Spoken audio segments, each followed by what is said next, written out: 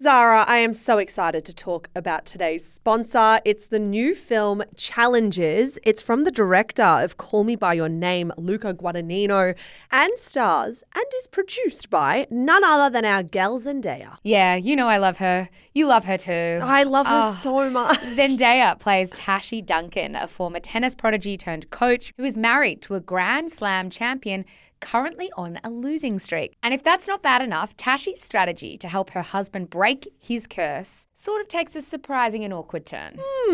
Awkward indeed, because now he must face off against his former best friend and Tashi's ex-boyfriend, Patrick. Zara, the tensions are running high. I know. Tashi's someone who makes no apologies for her game on and off the court. It's her game, her rules, but with her past and present colliding, Tashi must face reality and ask herself, what will it cost to win? Challenges is the sexy drama that everyone's talking about, and it's definitely not one you want to miss. It's about passion, friendship, and what happens when your past comes back to challenge you. You can grab a ticket from Tuesday the 26th, so grab your friends and get excited. I will be grabbing you, and we are definitely going to be going to watch it. Oh, please. Thank you so much to Challenges for making this episode of Shameless possible.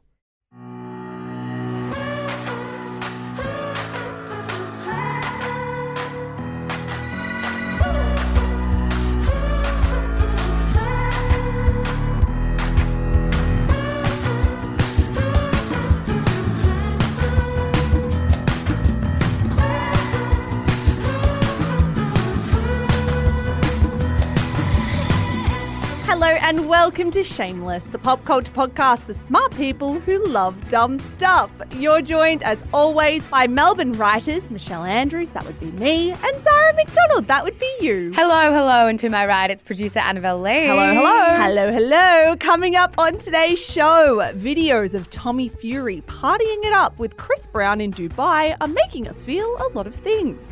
The wedding of the century is here, and the TikToks are something else. The main takeaways from Kylie Jenner's interview with Jennifer Lawrence, Diddy has been accused of sexual assault by 2 more women, and a British podcast has unwittingly cancelled the impending wedding of a major influencer. But first, Zara McDonald, how was your week? Well, I just had the fear struck into me because I realised I haven't thought about my week right now. The fear. It is a unique fear when I realise I haven't thought about anything to say until you start talking. We have been busy bees the last week. I just think it's been a busy week, but that's all good. I had a wedding on the weekend. I love wedding season for me kicked off. I had a great time. I love.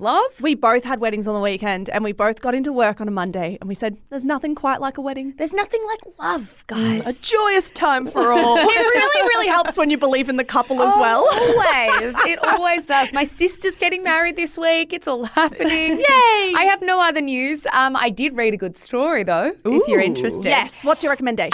It's a piece in The Cut. It's an essay in The Cut called Happily Ever Divorced. I don't know if you guys saw this around last week.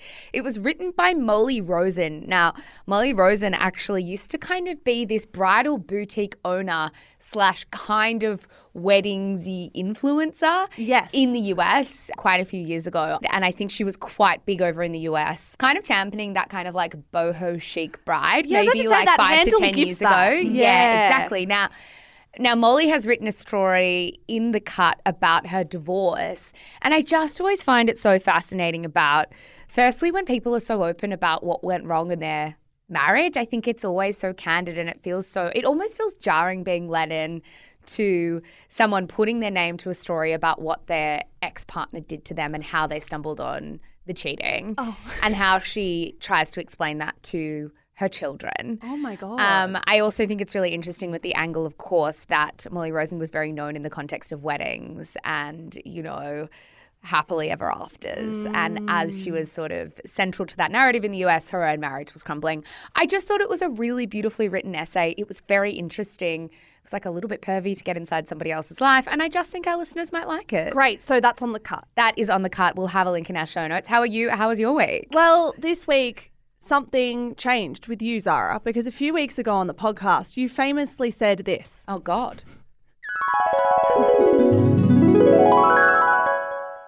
It's not like like I've never heard an interesting dream story. There are exceptions to the rule, but just generally I sit there and I'm like, but this didn't happen. Like, but what if it involves the person? So what if I come to you, Zara, and go, I had a dream about you. I care about that. Annabelle, if you ever dream about me, tell me. I do care because I feel like it represents something psychologically and I want to unpack the meaning of what that might be. Zara's uninfluenced. Zara's like, I still don't give a shit if you dream about me.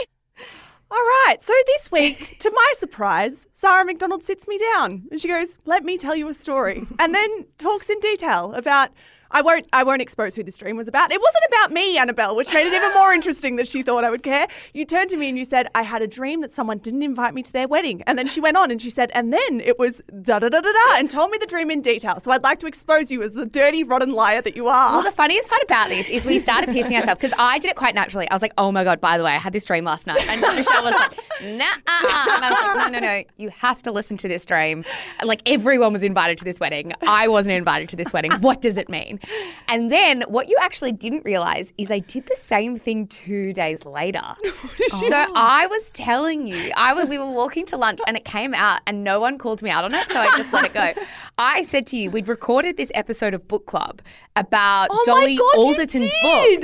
And I said, I feel like our recording of good material influenced my dream that night, and I told you what I dreamt about. Told me a second dream and story. I was like, I feel like I only dreamt about this because of our recording and it was in my mind, and no one called me out on it. So I was like, cool. Change topic. Because I'm open about loving dream stories, I just enjoyed the conversation thoroughly. So I'd just like to expose you for that. Have you changed your mind? No, I haven't. I only care about my dreams. I do. Now that I've grilled you a little bit, I want to give you a bit of love. Your recommendation of Green Dot a few weeks back, maybe in the same episode, was so banger. First of all my friends, after hearing it on the podcast, went and bought Green Dot, read it, loved it, told me to do it. So I had like all of my best friends in my life telling me that this was a book I needed to read. I have read it. I'm almost done. I haven't finished it this week. I'm almost done. But it's a banger read, guys. I'm actually listening to the audiobook because I had a long drive this week to the wedding that I attended. And so if you want to maybe listen to it instead of reading it, I can vouch that the audiobook is very well read out. Oh, I'm really glad you liked it. Annabelle, have you read it yet? No, sorry. That's all good. It's all good. Sorry, everybody. I will say as well, for Shameless Book Club, we are having a popular vote for what our next book is going to be, and Green Dot has been highly requested, so it will be in the shortlist. If you want to read it with us in December, head over to the Shameless Book Club on Instagram and vote for it. Yeah, those polls will be up today. That wasn't even meant to be a Shameless Book Club plug, but no. Why not? Why not? Shall we get into the quick and dirty? Because there's quite a bit to cover today, Michelle, and I'm quite looking forward to having these conversations. There is so much to cover, guys. The quick and dirty is, of course, the rough and tumble of the celebrity and pop culture news. The top not. 5. Okay. We go again. The quick and dirty is the top 5 stories from the rough and tumble of the celebrity and pop culture news cycle. Well done. Zara loves her own dreams, McDonald. What have you got for us? 5.5 years and she still can't get it like that. It's so perfect. It's always the 5 stories bit that I know. Stumps me. It's wordy. Our first story. Tommy Fury's face is playfully squeezed by a female reveller as he parties with Chris Brown in Dubai after fiancée Molly May Hague is seen without her engagement ring. That's from the Daily Mail. Another 10 out of 10 headline from the Daily Mail because the whole story's there. The whole story's there. Annabelle, have you seen anything about this? No, I only just know who Tommy Fury is. If that makes any sense. Okay, well, for those who need a refresher, like Annabelle, we've spoken about Molly May and Tommy Fury heaps on Shameless before, but... No shade. So our own producer is... You're all silly. So Tommy and Molly met on Love Island UK back in 2019. That was the show's most popular season in its history. It was like at its absolute peak, which meant they went on to gain millions of social media followers and huge profiles. Since the show, they've gone on to have a baby. They got engaged about 5 months ago, and they've gone on to being involved in many a Shameless segment because we feel many a thing about these two. Oh, completely. I think they're such a public couple and they have always lived their lives very publicly. I mean, as you said, from the early days of their relationship to having the baby to being engaged, everything's played out in the public eye, much like the story we're about to speak about. Now, this week, it does appear from the outside that things might not be the best between them. And I guess it's kind of funny because I normally wouldn't project meaning onto a couple or project a scenario onto a couple I don't know. But I think all signs are pointing to a, certain narrative, and I'd like to unpack it with you.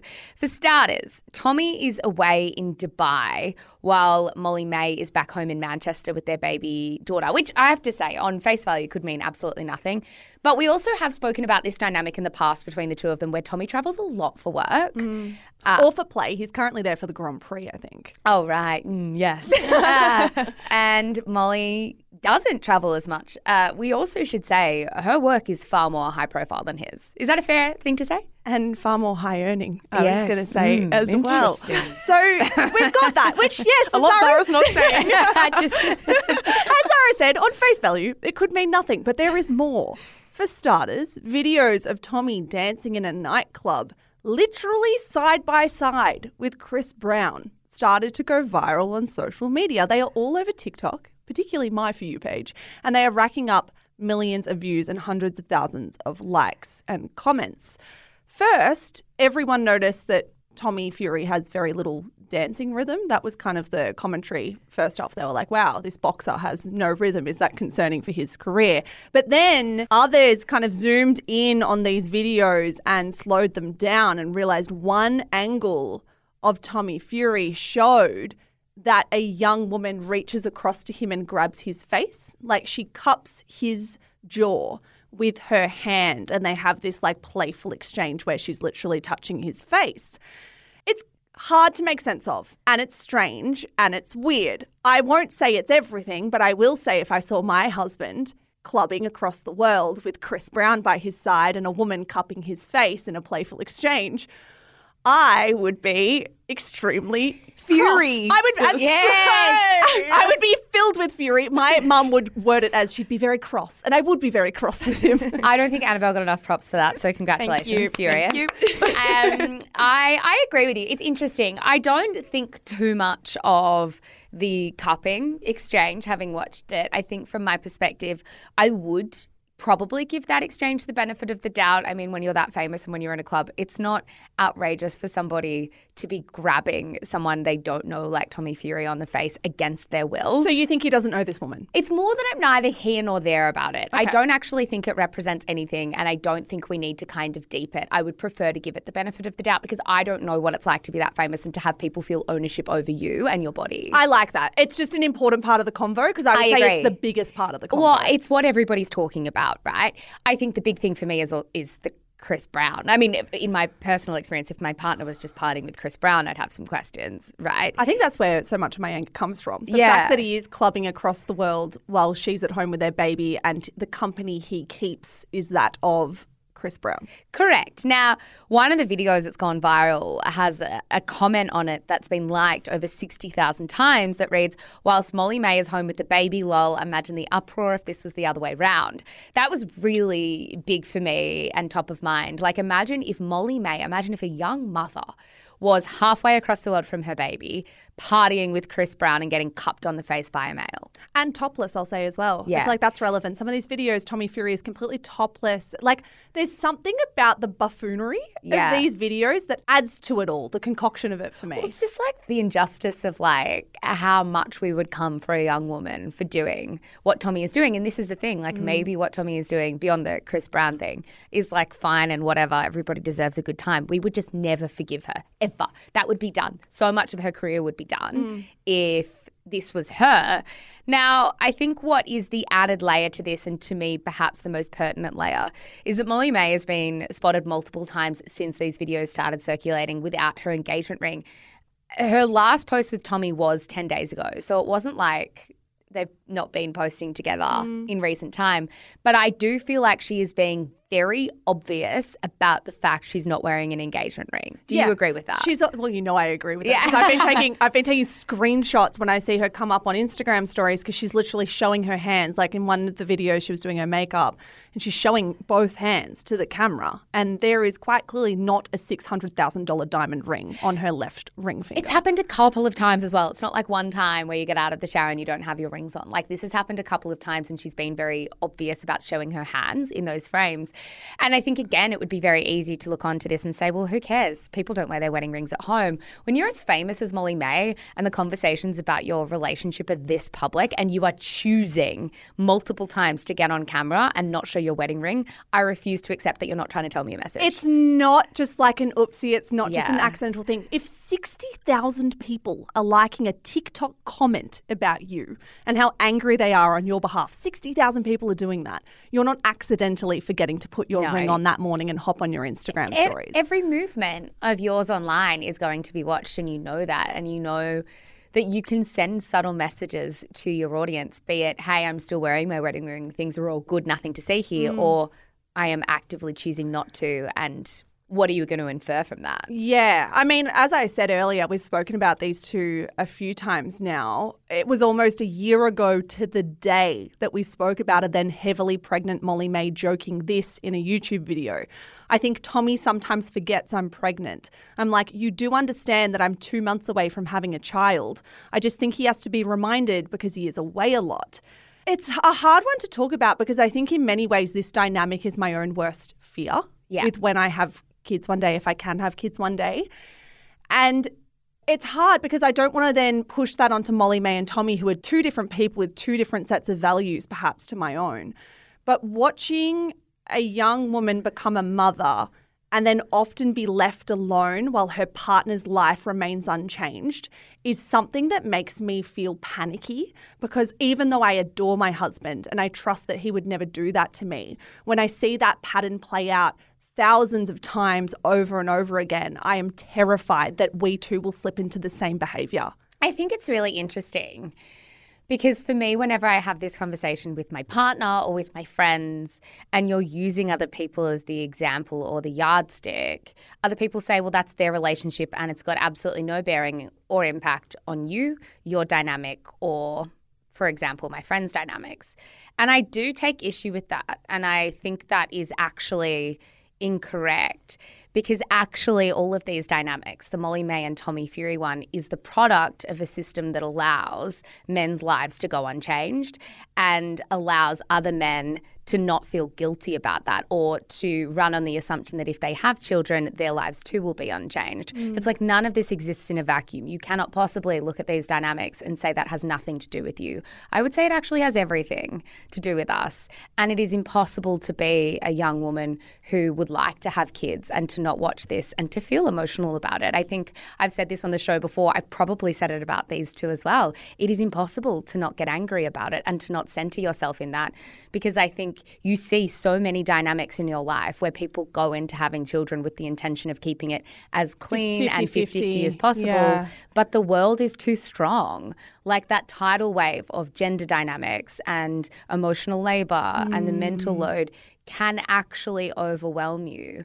And it is sometimes easier for some couples to fall into that dynamic. And I have to be honest, as someone looking on, it's like I still really passionately don't want this in my life. Yeah. My career is so important to me. My independence is so important to me. My life is so important to me. I don't intend to carry all of that and the load of a child too, which is what it seems like Molly May has to do. I know, again, I'm projecting, but it feels true. But they show us a lot of their lives, as you say. So obviously we feel like we have a window into it. And the window that we have is a scary picture for myself. I think there is another layer to this that goes beyond cultural expectations and cultural pressure, because there's also the layer, I mean, I definitely picked this up when I watched the Fury docuseries on Netflix, in that Tommy Fury and his family are part of the traveller community, and that has strongly influenced the way that they parent.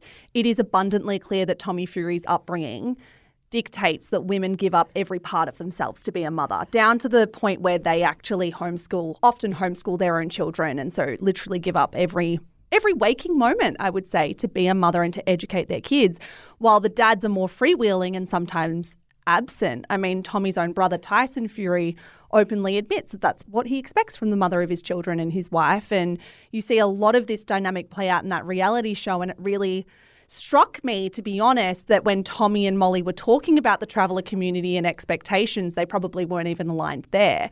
So it's just a really tricky one. It still makes me feel so many things when I see these dynamics play out. And I do see, I feel like women and men, when they sign the contract of becoming parents, that contract ends up playing out very, very differently once the baby is born. I also want to be clear as well. In saying what I said before, is not at all saying that anyone who wants a dynamic like this is necessarily unhappy at all. If this is what people are actually seeking and wanting, well, that's completely your prerogative. Yeah. But for me, for someone who doesn't want this and sees consistently time and time again that even people who don't want it as well still fall into a dynamic that they might not be happy with but have to accept it, that's the fear for me. That's where my unhappiness and my fear lies. You know the trickiness for me? I actually feel like it would be a less anxious life to want it that way. Like, I would have less tension. I would have far fewer worries right now in my life if I did want that for myself in the future. I wonder with this as well if we will hear from a lot of mothers who are listening to this who actually also then disagree with that statement too, to say to you, yeah, I actually did want this and I thought it was most simple and now it actually hasn't. Yeah. Now Yeah. it isn't actually the simple thing. Like, I think this is incredibly nuanced and incredibly complicated. And there's no right or wrong way of doing things. But I think for me, it all goes away to say it's impossible not to feel emotional or angry when you sometimes see stories like this. And you're often left with the vision of the mum holding the baby and the dad somewhere else, and that's just tricky. Exactly right. Our second story, is this the wedding of the century? Mystery bride shows off pricey, one-of-a-kind Paris nuptials. That is from the New York Post. Who else is on Madeline Brockway TikTok? I'm raising my hand. Not me. Surprise, surprise. It's a good week for you. Zara and I have been obsessed with Madeline Brockway TikTok this week. For those who missed it, the world's most ostentatious wedding has taken the world by storm, and it has raised many a question as to what the fuck is going on. I have so many questions, Annabelle. Do not fear. I've got all the details and the explainer here for you. Now, the bride in question of this quote-unquote wedding of the century is not famous, nor is her family. We will get to that bit in a little bit. Before we get into the wedding, we actually have to chat about the bachelorette party because it was crazy. It was all over TikTok. Now, the bachelorette party was a 4-day girls' trip to the Armangiri Resort in the Utah desert. I don't know if you guys have seen photos of this resort. It is crazy. It's stunning. I tried to quasi-book us 4 nights. Oh, next fuck year. yeah. When are we going? Shameless takes Utah. It is 6,700 AUD a night for the cheapest room. No! Yeah. Really? It is. Now, each night of this bachelorette party featured the women dress up. The decor matched to a different theme. There was a dinner party every night. I can't explain how ostentatious this was. For the last evening, Madeline Brockway, the bride in question, dressed up as Marie Antoinette, which felt quite telling, given what kind of the wedding looked like. Well, it's kind of funny because my brain looked at these images and looked at these videos and went, that's AI. It's so over the top that my You're brain right. went, that doesn't exist. That's superimposed in. Completely right. They were kind of 4 little short films made about the bachelorette party, 1 per night, 1 per dinner party. Now, for what it's worth, these bachelorette videos did not make a splash at all. And I think that point is important for something that I want to talk to in a second. Let's talk about the wedding, because this is when people started to take notice of how outrageous this wedding was. Yep. It was 5 days in Paris, Mish. It was 5 days in Paris, which started with a lunch at the Chanel Haute Couture Salon, followed by a stay at Versailles, like a literal stay at Versailles, which I actually didn't know was something that humans could do. I don't know. I don't think you can just stay at Versailles. But they were staying at Versailles. I think this whole thing, it's like a window into how the top 0.000 repeated 1% live. You can't just call Versailles up and stay there. It's honestly like staying at the fucking aquarium. It's like how do you stay at these places? You're right. Staying at Versailles is exactly like staying at the Melbourne Aquarium. The beds aren't just going to collapse on you. Like What is this equivalent to? Like, it's not obviously quite Melbourne has nothing similar. Is it like staying at the State Library? It's beyond weird. They completely like booked out rooms at Versailles, had dinner at Versailles as well. It was insane. Now, the wedding itself was in like this chateau with like more florals than the botanical gardens. Apparently over $1 million spent on flowers just for the one day. Yeah, I wouldn't be surprised because if you see these flowers, there is just so many flowers. They had a live orchestra, a Maroon 5 concert, which, dare I say, trashed the whole thing up just a little bit. Now, if I could pick a band for my wedding. And would it be Maroon 5? Maroon 5 You want would Adam Levine there. Well, he's not going to cheat on me, Annabelle, is he? He's not the one I'm marrying. Does he create a bop? Sure. Well, true. They are good karaoke songs, which maybe is quite fitting for, a wedding. Now, it all finished with a drone show that depicted their love story in the sky and etched their initials. Harper's Bazaar reported that there was a team of 51 hair and makeup artists who performed 586 appointments over the duration of the festivities. There were also reports that Madeline Brockway and her family reportedly paid for all their guests' accommodation, flew heaps over private. There was like an invite that did the rounds on TikTok where they essentially explained to their guests, we will have some chartered flights, aka private jets. If you need a hand. Take you around. And we are covering the entire thing. We are literally taking you on a wedding holiday.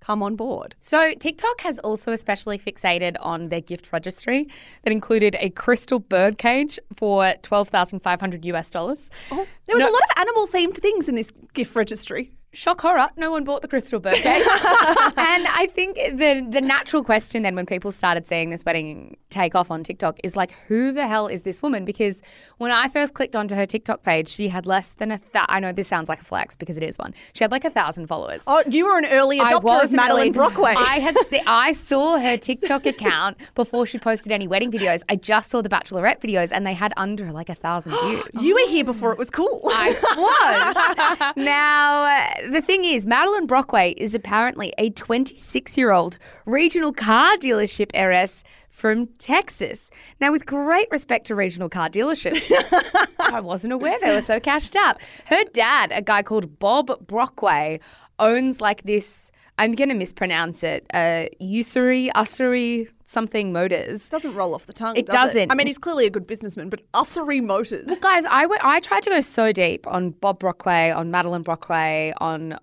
Ussery Motors. And there's very little about them online. I did find one report from earlier this year that 2 of Ussery's dealerships were sold for a reported $700 million. $700 million. So they've got cash, but the thing that does confuse me is it's not like people are reporting that these guys are billionaires. No. People are reporting that these guys are millionaires. And other people are also speculating that this wedding had to have cost between 40 and 60 US million. So is Bob Brockway spending 10% of his fortune on this wedding? Yeah, I'm trying to do the maths. If, don't get me wrong, 700 million, obviously, vast amount of wealth. Lots of money. The ocean. But if you're spending 10% of your ocean on a wedding, I'm surprised they're not worth more. Surely you're a billionaire at least if you're dropping 60 mil on a wedding. You have to be. But there's no information around that. Which is quite confusing. Other people have kind of noted how strange it is to get insight into weddings this crazy and this elaborate because usually they're quite private, especially people that aren't in the public eye. Like rich private people will never share this stuff with you, not least because it's a massive security risk to be kind of this showy online. I mean, Madeline Brockway actually posted an Instagram story of her entire security team. I don't know if you guys saw this, or I if did again not it was see a this one. bit before you guys got on the train. Before your time. And there was like 15 to 20 security people that kind of joined them on this. I mean, I think it's also probably worth having a conversation about the obvious content strategy here and the arguments that are happening online about the fact that having a wedding this extravagant is like a one-way ticket to buying yourself a career in social media because it kind of feels like that's what she's done. Her TikTok page has no content on it before the bachelorette party. And what I find really fascinating is, as I said to you, the bachelorette party had like 4 little short films that were professionally shot. And then she's clearly pivoted that strategy for the wedding because those videos did not take off.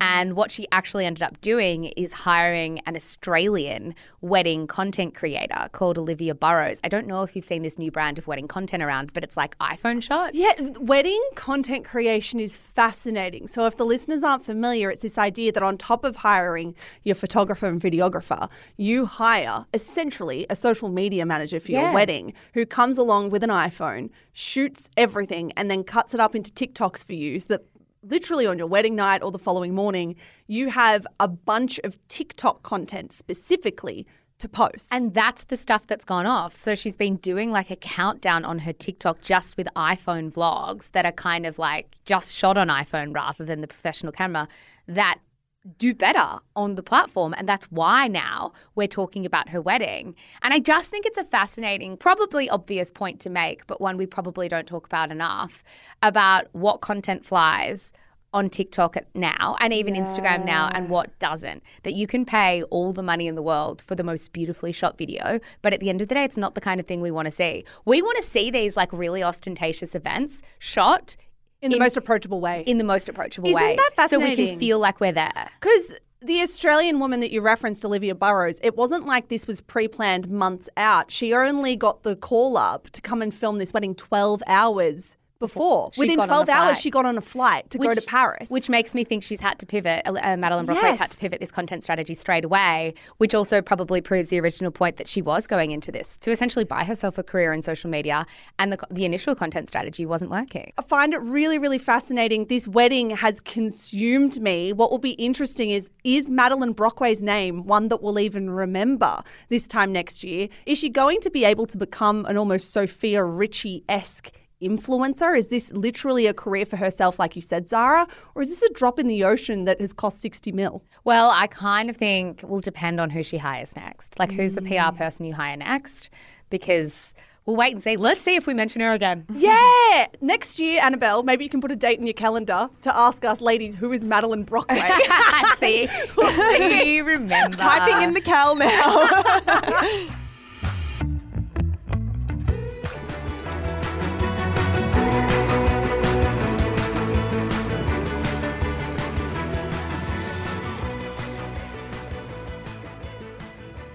Our third story, Kylie Jenner reveals how she reconciled with Jordan Woods. That is from Harper's Bazaar. Yeah, guys, in a conversation recently published in Interview, which is my least favourite name of any publication ever. Interview is the name of the publication, and what they do is interview people. I think it's kind of saying what it does on the bottom. Now, Kylie Jenner talked to Jennifer Lawrence randomly about what her friendship now looks like with Jordan Woods after Jordan famously hooked up with Tristan Thompson when he was still with Khloe Kardashian all the way back in 2019. That feels like a lot longer ago than 4 years. Yeah, so true, actually. Now, as we know, Jordan Woods and Kylie Jenner were packed out to dinner together in July, so we knew that they were back on. Now, in this back and forth between Jennifer Lawrence and Kylie Jenner, which is actually a really pretty enjoyable read, by the way, Jennifer Lawrence asked, "My last question is a little intense, but we all want to know. Obviously, there was a huge trauma many years ago, but we've recently seen that you're friends with Jordan Woods again. How is that? How did that happen? What up?" To that, Kylie said, "Jordan and I, we always stayed in touch throughout the years, and we would meet up at my house and catch up and just talk through everything. We never fully cut each other off, and one day, naturally, we were like, we just want to get sushi and we don't want to hide anymore. There's a learning lesson in everything, and I think that in a weird way, everything happens how it's supposed to happen. We were so attached at the hip that we needed space to grow into the people we were supposed to be. I needed that independence and that confidence because she was like my security blanket for so long." This was really lovely to read. I think we had speculated on the show before that we felt like they had kept in contact just behind closed doors all these years. Totally. I think it makes sense to me that maybe there was an initial sort of 6-month period that might have been a bit awkward and they were kind of like, you know, trying to sort it all out. But I don't think it would have taken them 4 years to get back together. No, I completely agree. Another part of this interview was Get over it, bitch. Yeah, we get it. was that these two women both spoke about the speculation that they've had plastic surgery. And it was actually like this topic was introduced by Jennifer Lawrence. She wanted to put this on the map in the conversation. Do you want to have a back and forth playing Kylie Jenner and Jennifer Lawrence so we can explain to the listeners how this unfurled? Yeah, do you want to be Kylie or Jennifer? I will be Kylie Jenner, and I'll just let everyone know, when I say him in this sentence, I'm referring to Jennifer Lawrence's makeup artist. Great. Okay. "Oh my God, you know, you've been looking amazing. Have you always worked with him?" Well, apparently I've had full plastic surgery. Sorry, it says laughs. Laughs. No, I've been seeing the pictures. It doesn't look like that. Oh, thank you. But yeah, it is amazing what makeup can do. Yeah, I feel sorry for men. They're kind of stuck with what they have. I did end up getting lip fillers, but it's also the same with me. I'll see before and after photos when I'm 12 years old versus 26, and my eyebrows are filled differently. I have contour on. I'm like, how can you compare my 12-year-old face and say I've gotten my jaw shaved and eyelids removed? I'm like, what are we talking about? I have the same thing. I started at 19, so I get the before and after pictures from when I'm 19 to 30. And I'm like, I grew up. I lost baby weight in my face and my face changed because I'm aging. Everybody thought I had a nose job. And I'm like, I've had the exact same nose. My cheeks got smaller. Thank you for bringing it up. I find it fascinating that Jennifer Lawrence wanted to speak about this. If anyone missed it, probably 2 or 3 months ago when she was promoting her new film, speculation was rife that Jennifer Lawrence had maybe had a facelift or had something. We don't talk about this stuff on Shameless until the women themselves kind of put it on the map. She's done that, and I do want to talk about it. I think I feel a lot of things when I see conversations like this. There is a side of me that feels sad that women have to talk about this or feel the need to make it a conversation at all. Another side of myself feels frustrated because I can't lie to the listeners. I feel like I'm being lied to by celebrities. I particularly feel like I'm being lied to by Jennifer Lawrence and Kylie Jenner in this instance, largely because Kylie Jenner has lied to me about this stuff before. Well, it's kind of fascinating because I think there is some validity to the point that it's like, yes, faces and bodies and things change over time, over the course of 10 to 15 years. But in my anecdotal experience with people in my life, they don't change this dramatically. So it's like, well, what's... And they don't change in reverse. They No. don't start... Faces and eyelids and stuff don't start to look younger. Yeah, I agree. And I think your point about the fact that it's hard to kind of hear this conversation with Kylie Jenner at the center of it because we know Kylie has lied about this before. And I think the frustrating thing for me with celebrities is how they may be trying to get us on technicalities. Like, I haven't had plastic surgery. And so we kind of all use that as an umbrella term for I've never had anything done ever, when that may not be the case. The point is, I don't really care if you've had work done or not. It would be an impossible industry to be in. I imagine in many ways it's part of the job. And that's a pretty rough thing to be exposed to all day, every day. But you didn't have to bring it up and you didn't have to say this to me. It's like, I don't mind what you do whatever you want. But if you're going to bring this conversation up to me, I don't know if I want to read this and not feel like you're telling me the truth. Well, don't play me for a fool. Like, I'm not an idiot. I find it really irritating that we're still going with it's just makeup, guys. Have you heard of contouring? Have you heard of eyeshadow? Have you heard of just amazing makeup with an amazing makeup artist? Like, we're not idiots. So many of the people listening to this have used makeup in their life and know what is possible with makeup. I wish they didn't bring it up. Because I agree with you, Zara. I don't care. If Jennifer Lawrence got a facelift or got something done to her face, got fillers under her eyes, whatever, I don't care. Good on you, Jennifer Lawrence. Do whatever suits you best in this life. I would love for you to be candid if you feel like it. Otherwise, don't mislead me. I just cannot help but feel these quotes are incredibly misleading. And what was a really enjoyable interview, I just felt myself kind of tensing up a little bit to be like, are we still saying this? Because in 15 years' time, when one of you turns around and goes, oh, yeah, but well, of course I got tear trough filler or I got cheek implants or I got da-da-da-da-da, are we expected just to nod along and go, how brave, how amazing that you've admitted this? Kylie Jenner just admitted that she got a breast augmentation earlier on in her life, but she lied to us about that for years. So I don't want to then be like, oh, amazing, thank you for that. Just don't tell me anything if you're not willing to be honest yet. Yeah, our fourth story. Sean Diddy Combs accused of sexual assault and revenge porn in 2 new lawsuits. That's from The Guardian. A trigger warning once again with this story. We will be talking about allegations of sexual assault, and this may be triggering for some listeners. So if you or a loved one needs help, call 1-800-RESPECT and skip ahead about 5 minutes. Yeah, so after settling his lawsuit with ex-girlfriend Cassie last week, Diddy has now been accused of some pretty terrible things by 2 other women.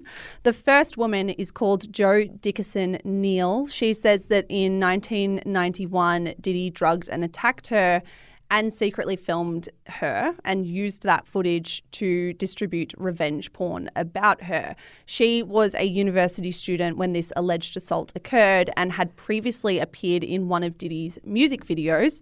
Diddy's representative called these claims made up and not credible, as well as purely a money grab. Yeah, according to Rolling Stone, another lawsuit has been filed by an unnamed Jane Doe, who said that Diddy and fellow musician Aaron Hall raped her and a friend around the same time. time. Now, this woman also claims that a couple of days later, Diddy visited her where she was staying and physically assaulted her.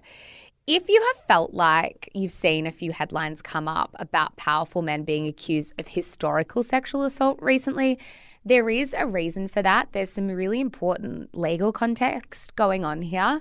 Essentially, there is something called the Adults Survivors Act in the state of New York. Now, this act was passed in 2022, and it created a year-long window of time where victim survivors from incidents occurring in the 1990s could sue their alleged perpetrators without worrying about the statute of limitations, Mish. Yeah, and obviously the statute of limitations essentially limits the ability to litigate things that happened in quotation marks too long ago. Yeah. Right? Some of these, I think the cutoff was very, very late 80s. There have been a couple of cases that women say happened in the very late 80s as well. This Adult Survivors Act opened an avenue for people to bypass that statute of limitations. The window for this opened on November 24 last year and closed on November 24 literally last week, hence the rush of new lawsuits to get in before the window shut. Yeah, now a number of those lawsuits happen to be against powerful men in New York City, including but not limited to the founder of Beats Headphones and Interscope Records, Jimmy Iovine, who was accused of sexual abuse, the actor Jamie Foxx, who was accused of groping a woman, as well as Guns N' Roses' Axl Rose, who was accused of a violent sexual assault. All men have denied these claims. Yeah. Our fifth story, British fitness influencer calls off wedding after cheating scandal exposed on popular podcast. That's from Perth Now. I just want to give a shout out to whoever writes the headlines for Perth Now, because often when I'm trying to find headlines for this show, I don't know about you, Zara, I go to Perth Now. Yeah. And I think, you know what? They'll have the headline that we want, and they often do. So if you write the headlines for Perth Now, keep up the good work. Summarising things well. This story has layers, and truthfully, it's slightly on the older side because it has been evolving. And we decided to pull the trigger. Even though it's slightly older, we really bloody want to talk about it, Zara. Yeah, that's the thing. It's kind of fallen at like an awkward time for us on the show, but we thought, you know what, there actually will be a huge portion of our listeners who are not across this story, and therefore, Annabelle, you're across this story. No. Perfect. No, you're... God, I hate myself. No, I love it. You're our litmus test, and also you're our gal. You can't hate yourself. We love you. Sorry. Are you learning things today? I am. I'm learning so much. So Wonderful. Thank you. Say one thing you like about yourself, Annabelle Lee. No, I don't want to. All right, why don't I'm getting shy. Why don't I just give you a good story to round this up? Please. So now, some of you may have heard of the Girls Bathroom Podcast. It's a really successful British podcast. I know that one. Well done. Good girl. The hosts give advice to their listeners. It is in a similar format to Everybody Has a Secret, listeners writing their dilemmas, and the hosts offer their takes. Now, in an episode on November 8, the hosts read out a dilemma from a listener, Mish, who said her best friend was in love with an engaged man. Yes. Now, this best friend, who was called Sarah for the purpose of the episode, is young. She's only 21 or 22. She's also Australian. And while she was vacationing, she was doing a European summer around July, she fell in love with a guy named Brian. Sarah met Brian on a boat on his Bucks holiday. Sarah then returned to Australia and told her friends that she's madly in love with Brian, one of these friends being the one who wrote into the podcast. Are we all with me? Yes. Yeah, Wonderful. All right. So Sarah said that she and Brian had been texting back and forth, had been meeting up in various cities around the world, and were madly in love despite him still being engaged to Jenny. Also, Jenny is a influencer. Yes, with 1 million followers. Because while the hosts of the show changed names, they did go on to reveal lots of details. The groom-to-be is 28, his future wife is 33, they have businesses together, they have a dog, they live in Dubai, and as I said, the wife has 1 million social media followers. Lots of identifying details in there. The host also said that hopefully Jenny listens and can piece this together. Now, Jenny didn't need to listen because upon hearing this episode, lots and lots of listeners had a very good idea of who she was. Jenny sounded an awful lot like the fitness influencer Lily Sabri, and Brian sounded an awful lot like Lily's fiancé, Alex. Alex, yeah. And their joint businesses together sounded an awful lot like the successful fitness programs Lean Foods and Lean with Lily. So naturally, social media lit on fire with speculation and people flooded Lily's social media posts begging her to check out this podcast episode and suss whether or not she was being cheated on. For 2 weeks after the episode went live, Lily's social media feeds went dark. And then she posted this. Hi all, I've taken some time away from social media before addressing the following. There has been speculation online about my personal life and relationship sparked by a podcast released on Wednesday, 8th November. I want to provide brief clarity on the situation, but I won't be addressing it further until I'm in the right headspace. I kindly ask for privacy in the meantime. On Thursday, 9th of November, I woke up to messages about a podcast episode discussing a relationship involving a newly engaged man meeting a woman on his stag do and subsequent encounters. It's heartbreaking to confirm that this is true, and discovering it in this way has been devastating. Alex and I have broken up, and I need time to process what feels like an absolute whirlwind, and I can only describe as my world falling apart. I'll share more when the time is right. This is a challenging time for me, and I would like if my privacy could be respected. Thank you, Lily. Okay, so much going on here. I mean, obviously we have some skin in the game here. Not only have we done mailbag segments on the show, we have had something slightly similar be sent to us. We had a dilemma where someone spotted an influencer's boyfriend kissing someone at a club. Annabelle, we also talk about this stuff on Everybody Has a Secret, right? And people are naturally torn about this. Some people think the girls' bathroom are heroes, saving Lily Sabri from a dickhead, an alleged dickhead fiancé. Well, Lily's saying it's true, but yes, I hear you. Whatever, yeah. Others think of them as villains making this content instead of discreetly DMing her with some information and letting her know. I mean, one comment read, they could have privately messaged her about it rather than publicly embarrassing her, and laughing the whole way through the segment, they didn't go about it in the right way. I'm interested in what we think here because I have so many thoughts. Yeah, so many thoughts. Okay, first of all, the girls' bathroom does this for content, right? Like, people write in and they know that their lives and their dilemmas are going to be spoken about. So sometimes I do think if it was me writing into a podcast, I might pull back on identifying details personally. Here at Shameless Media, we always take it upon ourselves to do that on top of what anyone does to us. So when someone sends us a dilemma, the bare minimum is changing the names, but we go beyond that. We change ages, we change cities. So the example you gave before, Zara, with the influencer's boyfriend kissing someone at a club, we shared that in the episode. We had changed details. The problem with that, though, is we then had listeners who had also seen something in the city that we had changed it to. Or not necessarily seen it, but had been like, well, if it's in this city, then it must be that. And I remember being like... And then people started bringing other influencers' names, and it's like, well, it's not that city, but like we're trying to protect the city that it is, and then it gets other people's names involved. So I'm not saying the way we do it is flawless. No. I'm just saying it's complicated. Do I think the ages and the location of Dubai in particular should have been pulled from this?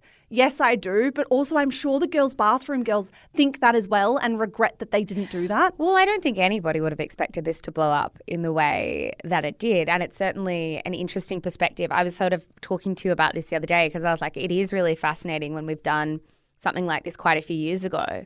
And I remember saying to you, I don't know if I would do that again, but I don't know if I'm saying that now with the hindsight of this or if I would have said that a year ago. Like, I can't be on my high horse to be like, I wouldn't have done that anymore. That was us being young. Or if I'm just using this example as my yardstick. It's hard because it's like dilemma content is always good content. We all love to listen to it. And the crux of dilemma content is not always in the details of the people involved. In fact, it's never really about the details, the ages, the locations of the people involved. It's about the themes it brings up, which is a groom-to-be cheating on his wife with someone he met on his Bucks holiday, and then clearly like keeping this thing going with a 21 or 22-year-old who lives halfway across the world. That's the interesting part.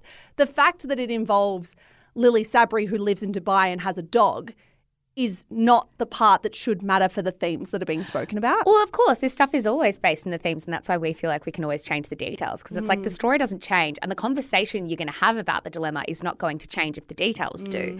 I do think it's a really interesting question for all of us to kind of wrangle with. Would you prefer to have your relationship exposed in this way so publicly, or would you prefer to marry the guy none the wiser? Genuinely, Guys, It's so. I'd marry him. You would rather get married. I don't know. Would I prefer to be Lily Sabri in this situation don't know. or be ignorant and marry the cheating guy? I think it's very, very hard for the average person to wrangle with the idea of tens of thousands of people knowing the worst thing to ever happen to you before you even know it, and then not having any space to process it by yourself. Like, that is incredibly traumatic. To open your phone and have something like this happen, it's almost hard to conceptualize the heartbreak that would happen there. I do think that's almost a bigger heartbreak than learning that the guy you married happened to cheat on you and that you can deal with that in whatever way you see fit behind closed doors. What's happened here is she's essentially been wounded, and then that wound is being held open by tens of thousands of people. There's no ability for that wound to heal or for her to go away and figure out whether to show anyone the wound. It's open and it's seeping and we're all looking into it. Yeah, I think it's also just like a very pertinent reminder for people like us who work in this industry. In content. Yeah, and in content, because it's like you are constantly wrangling with that conversation about like, well, what is really good content, but what is also, you also just sometimes cannot predict what is going to blow up. No. You cannot. But I do think it's just like a very pertinent reminder for everyone. Annabelle, how do you feel about it? The question you asked about what I would prefer, I think I agree. I think I would rather marry him and find out eventually, hopefully in the near future. Well, the yeah, truth. with an asterisk of being like maybe later. I don't know. Yeah. I also want to know what has happened to the friendship. Like this best friend who wrote into this podcast across the world probably never envisaged that this would happen. This is a very, very close friendship. I listened to the episode. What the hell happens if you're the mistress in this situation? You're only 21 or 22 and you find out your best friend sent this to a podcast with so many identifying details, and now the guy you're in love with's marriage or his engagement is broken up. Everyone's speaking about this. These women live in Australia. One of them could be listening to this right now. I don't really give a fuck about the guy. What the hell has happened to this friendship and how the hell do you move past that? Yeah, 100%. But then actually, I know you said I don't give a fuck about a guy, but like cheating is not that uncommon. Yeah. Does anybody deserve for that to be fair. global news? I don't know Fair. the answer to that. I have a lot of questions and not a lot of answers. And a lot of feelings that don't make sense. Which is why I can't wait for your Safe Friday. Plug. Yeah, guys, that is all we've got time for today. If you want to support the show, follow us on the app you are listening to right now, be it Apple or Spotify. We would really appreciate your follow because that's how other people find us. Yeah, thank you to Annabelle to my left for audio editing this episode. Thank you to you guys for listening. We will be back in your ears on Monday. Bye. Bye.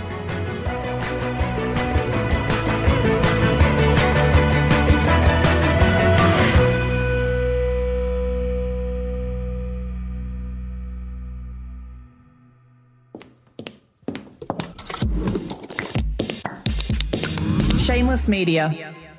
This podcast was recorded on Wurundjeri land. Always was, always will be Aboriginal land. Hello guys, Mish here. I am the co-founder of Shameless Media. Thank you so much for giving us your ears and your mind and your time. We're so grateful. If you enjoy the stuff that we produce, may I recommend our brand new podcast, Style-ish. Stylish, if you want to say it quickly, style-ish, if you want to take the long way through. It is our podcast for all things fashion, brand, business, and beauty. If that is in your wheelhouse, if you care about style content, you will love this show. It is, of course, more than just a show as well. It is a newsletter. It is an Instagram feed. It is a TikTok account. There is so much good stuff going out on Stylish every single day, starting now. So in your favorite app, search for Style-ish. Give it a listen, give it a follow. We are an independent media company and we would be so, so grateful for all your support. That's all from me, guys. Check out Stylish and have a good one.